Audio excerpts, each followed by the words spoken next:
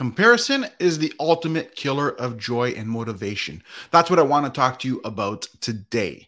I mean, don't you notice that sometimes you're excited about an idea and then you start to think about it? You start to see what others are doing. You compare your ideas to what your competition is doing.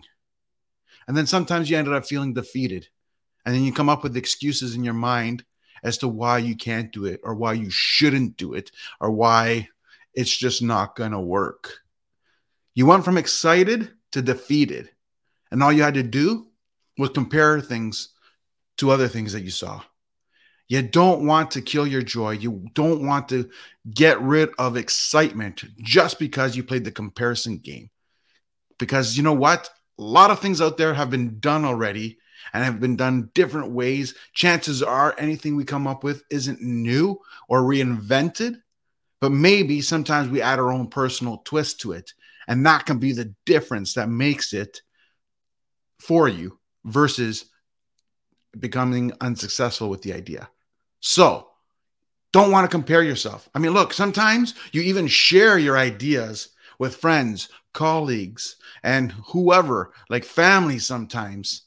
And all of a sudden they tell you why it can't be done and how so-and-so down the street did it or whatever other company did it or somebody else did your idea or whatever it is.